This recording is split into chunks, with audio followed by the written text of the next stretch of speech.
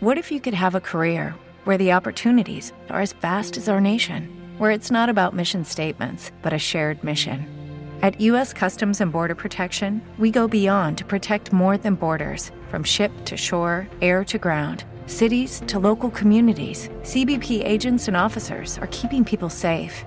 Join U.S. Customs and Border Protection and go beyond for something far greater than yourself. Learn more at cbp.gov/careers.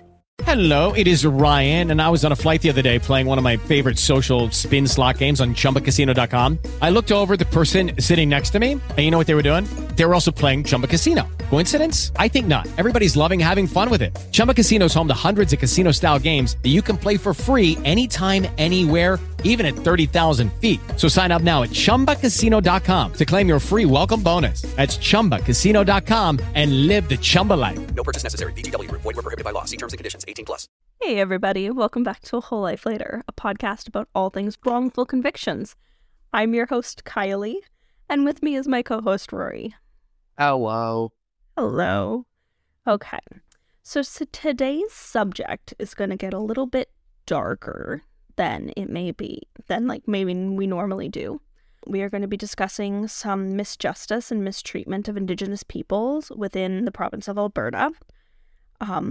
There are many things we could be talking about that we are not going to cover, unfortunately, but things like residential schools, the 60s scoop, and forced sterilization, those are all things that have happened, and as much as we would like to talk about them, it's not really something relevant to the case right now, so we would like to encourage you to go and look at those yourself. We feel that this isn't something that needs to be swept under the rug, as it is part of Canadian history, and we cannot let it go unknown by people. So in researching Connie's case, there are two other cases that came up to me from the APTN news. And so I kind of fell into a rabbit hole looking into these cases and the horrible treatment of Indigenous peoples in the legal system in Alberta. And so the cases we're going to talk about today, there are two, are those of Leah Bull and Clayton Boucher. So for our first case, we're going to head back to 2018, a couple years. So Leah Bull, who was 46 years old at the time, was suing the RCMP and several of its officers for the injuries she received while being forcibly confined without being lawfully arrested.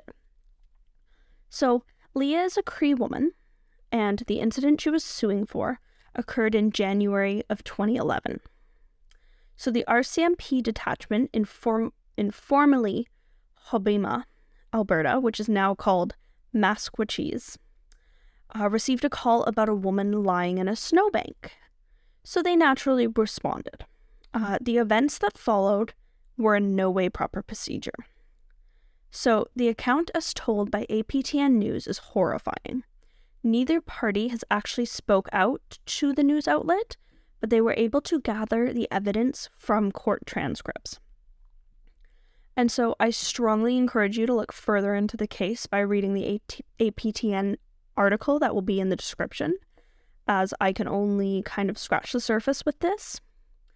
But Leah was charged with assaulting police officers, which would actually result in an acquittal in 2012, as the judge found it was not clear that she was being arrested by the officers.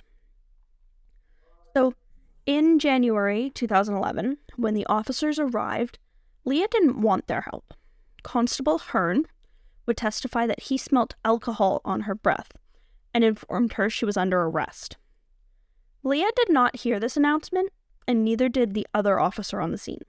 That officer, Constable Morin, said that Leah was just laying face down when they arrived and just stayed there.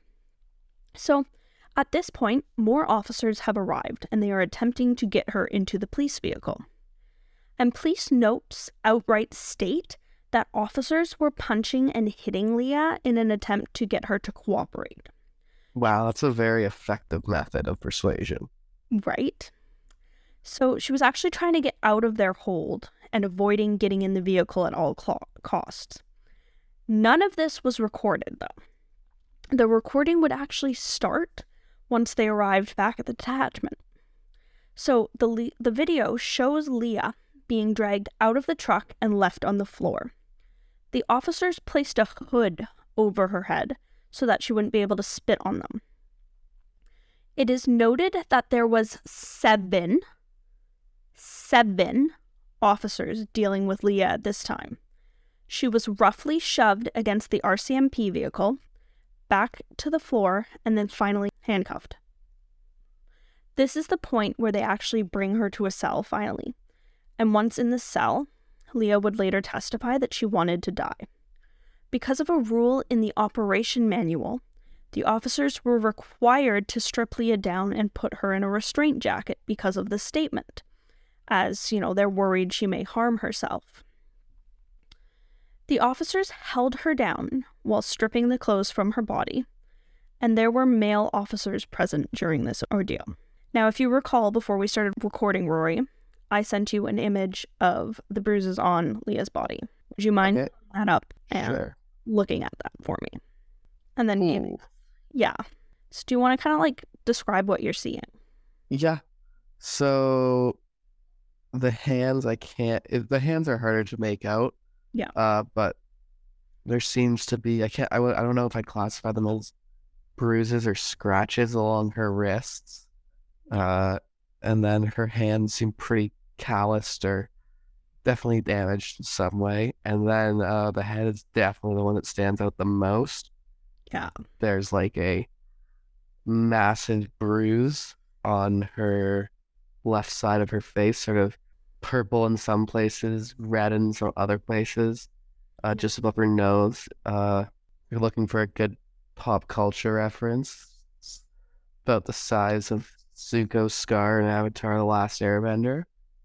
Okay. It's pretty massive. It reaches up to her hairline and cuts off just before her nose, at least as we can see in the photo. Then it seems like there's some pretty significant purple bruising around her neck, going down to about her collarbone, I'd say. Yeah.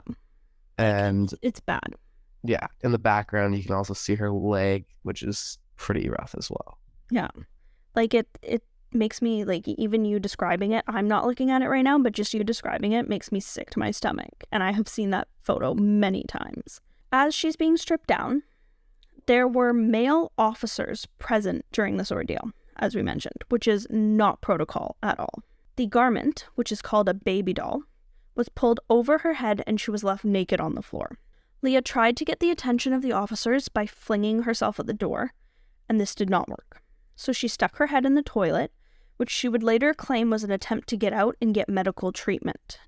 2 officers would come in, but only to empty the toilet of its water. The officer in charge removed the baby doll dress and left Leah naked in her cell for another 3.5 hours. During this time, her cell was under surveillance. So that same officer, the one in charge, Corporal Ray Starzinski, didn't write up the incident until 4 months later. Nice. Yeah, which again is not protocol at all. And so eventually the paramedics would come and get Leah and noted that she was obviously distressed and just clear to them that she'd been injured in RCMP custody. I can't imagine what they were seeing, this poor woman. So Starzinski would testify that Leah bit him while they tried to get in the truck, and as a result, he struck her several times with an empty hand. This is an actual quote he said in court, and just a trigger warning, it is honestly disgusting, and I wanted to vomit. But quote, hepatitis A, B, C, it's rampant in First Nations communities. We know that. End quote. So, this man is literally the worst. He also called her overweight and obviously mentally disturbed in the report he wrote up. And RCMP are not qualified to make a diagnosis of mental illness according to the RCMP operations manual. So the civil suit Leah has brought forth has not been reported on since it was announced. I was unable to find any news as to whether or not she was successful, but I do hope she was. In addition, this was only actually reported about by APTN News. Like, I could not find any more information about this happening anywhere else. Jesus. Which I What is AP? What's APTN or? It's the Aboriginal People's Television Network, which they've been an awesome resource for Connie and all of this. And so the next case that came up when researching Connie's was Clayton Butcher's. Clayton is also an exoneree who had been wrongfully convicted. In 2015, Clayton was arrested for a robbery. October 30th, 2015, in Lake La Biche, a middle-aged Indigenous man walked into a department store with a 12-inch crowbar hidden in his pocket. He left after a couple minutes with $160, leaving 2 female employees shaken up. There were no security cameras, no physical evidence, or anything to identify a man who did not even attempt to hide his face. 14 days after this robbery, one of the female employees' mothers was buying groceries when she saw a man who looked like the description her daughter gave her about the robber. She managed to snap a picture of this man, a very blurry one, that she would later show to her husband. And the husband would identify the man as Clayton Butcher, claiming he was a bad man. This couple found Clayton's Facebook profile and got a better photo of him. They waited 2 days before going to the police, and so the police gave them a photo lineup that included an old mugshot of Clayton's. The first clerk paused at Clayton's picture, but claimed to not be sure. She did come back to this photo. She was asked 11 times if that was the man before she was certain. Her memory had apparently gotten better since the robbery, because her first statement claimed to not have noticed any facial hair on the man, but now she remembered the robber as having a thick mustache or beard like Clayton did in his Facebook photo. And so Clayton was arrested 2 days after the interview with this witness. So the security cameras behind the store captured a silver Chevy Impala and the robber, but neither were ever identified. Police did get a warrant to search what they believed to be Clayton's son's Impala, but there was no evidence linking him or anyone to the crime. The police never even interviewed Clayton's son. And so Clayton himself had fallen into the system in the 1990s. He was young and stupid, allowing himself to get involved in theft and breaking and entering, as he would claim. But that had been 28 years before this, and he had gotten, in that time, he had gotten work operating heavy equipment and was not struggling to find work. He was doing quite well for himself. So Clayton was able to be released on bail as his friends raised money to get him out. He was under strict bail conditions. The only time he was allowed in Lake La Biche was to get groceries. And so he was living with his friend and witness, Eric Fisher, 16 kilometers outside of Lac La Biche, closer to Corner Gas. And so Eric had been with Clayton the day of the robbery, as Eric had just recently had shoulder surgery, and Clayton was there chopping firewood for his friend because Eric couldn't do it. And so he lived with his friend in the cabin for 4 months, and police would come 2 to 3 times a night to ensure Clayton was still there. And Clayton would eventually move back into town. In 2017, he was arrested for breaching bail conditions, having not told his probation officer he was changing addresses. He was arrested while getting a ride to a gas station. Allegedly, the driver claimed that Clayton had sold him meth, but none was actually ever found. And so because of this, the police were able to get a search warrant for the place where Clayton and his common-law wife, Phyllis Fabel, had been staying. And so they found 130 pounds of powder, among other things they determined to be for making crack cocaine and meth.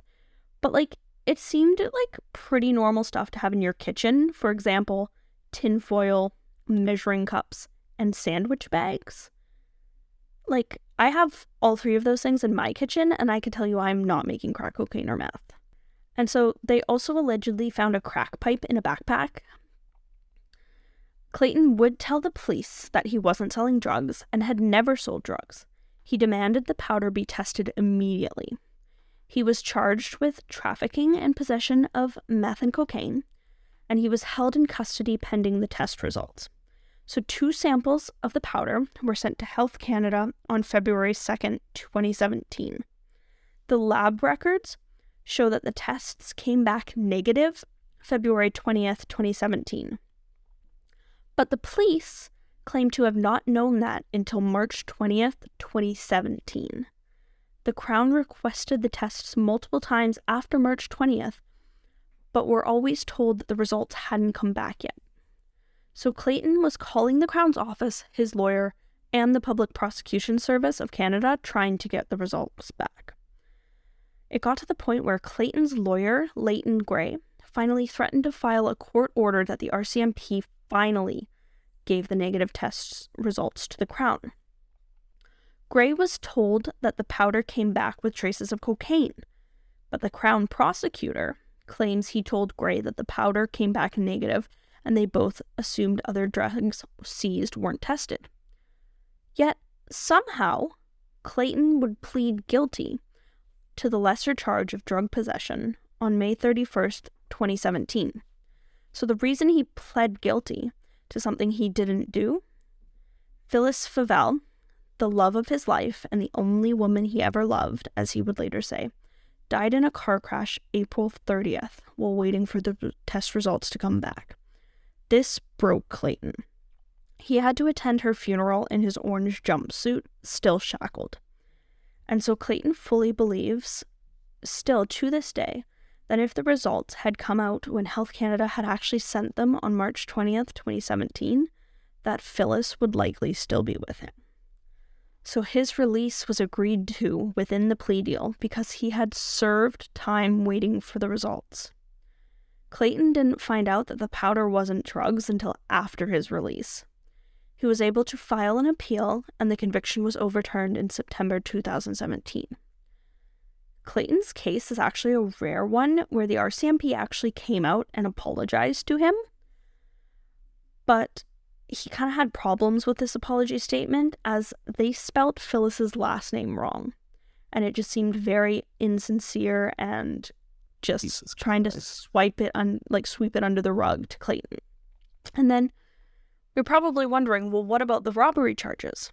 Well, those were eventually stayed, and Clayton has never been taken to trial for them, which he shouldn't ever have to be because I don't think he did it.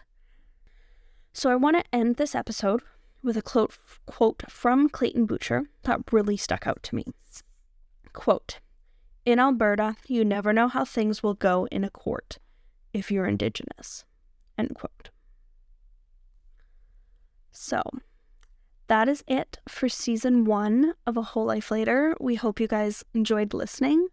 We highly recommend you giving us a 5-star review on whatever platform you're listening to this. We would love the feedback.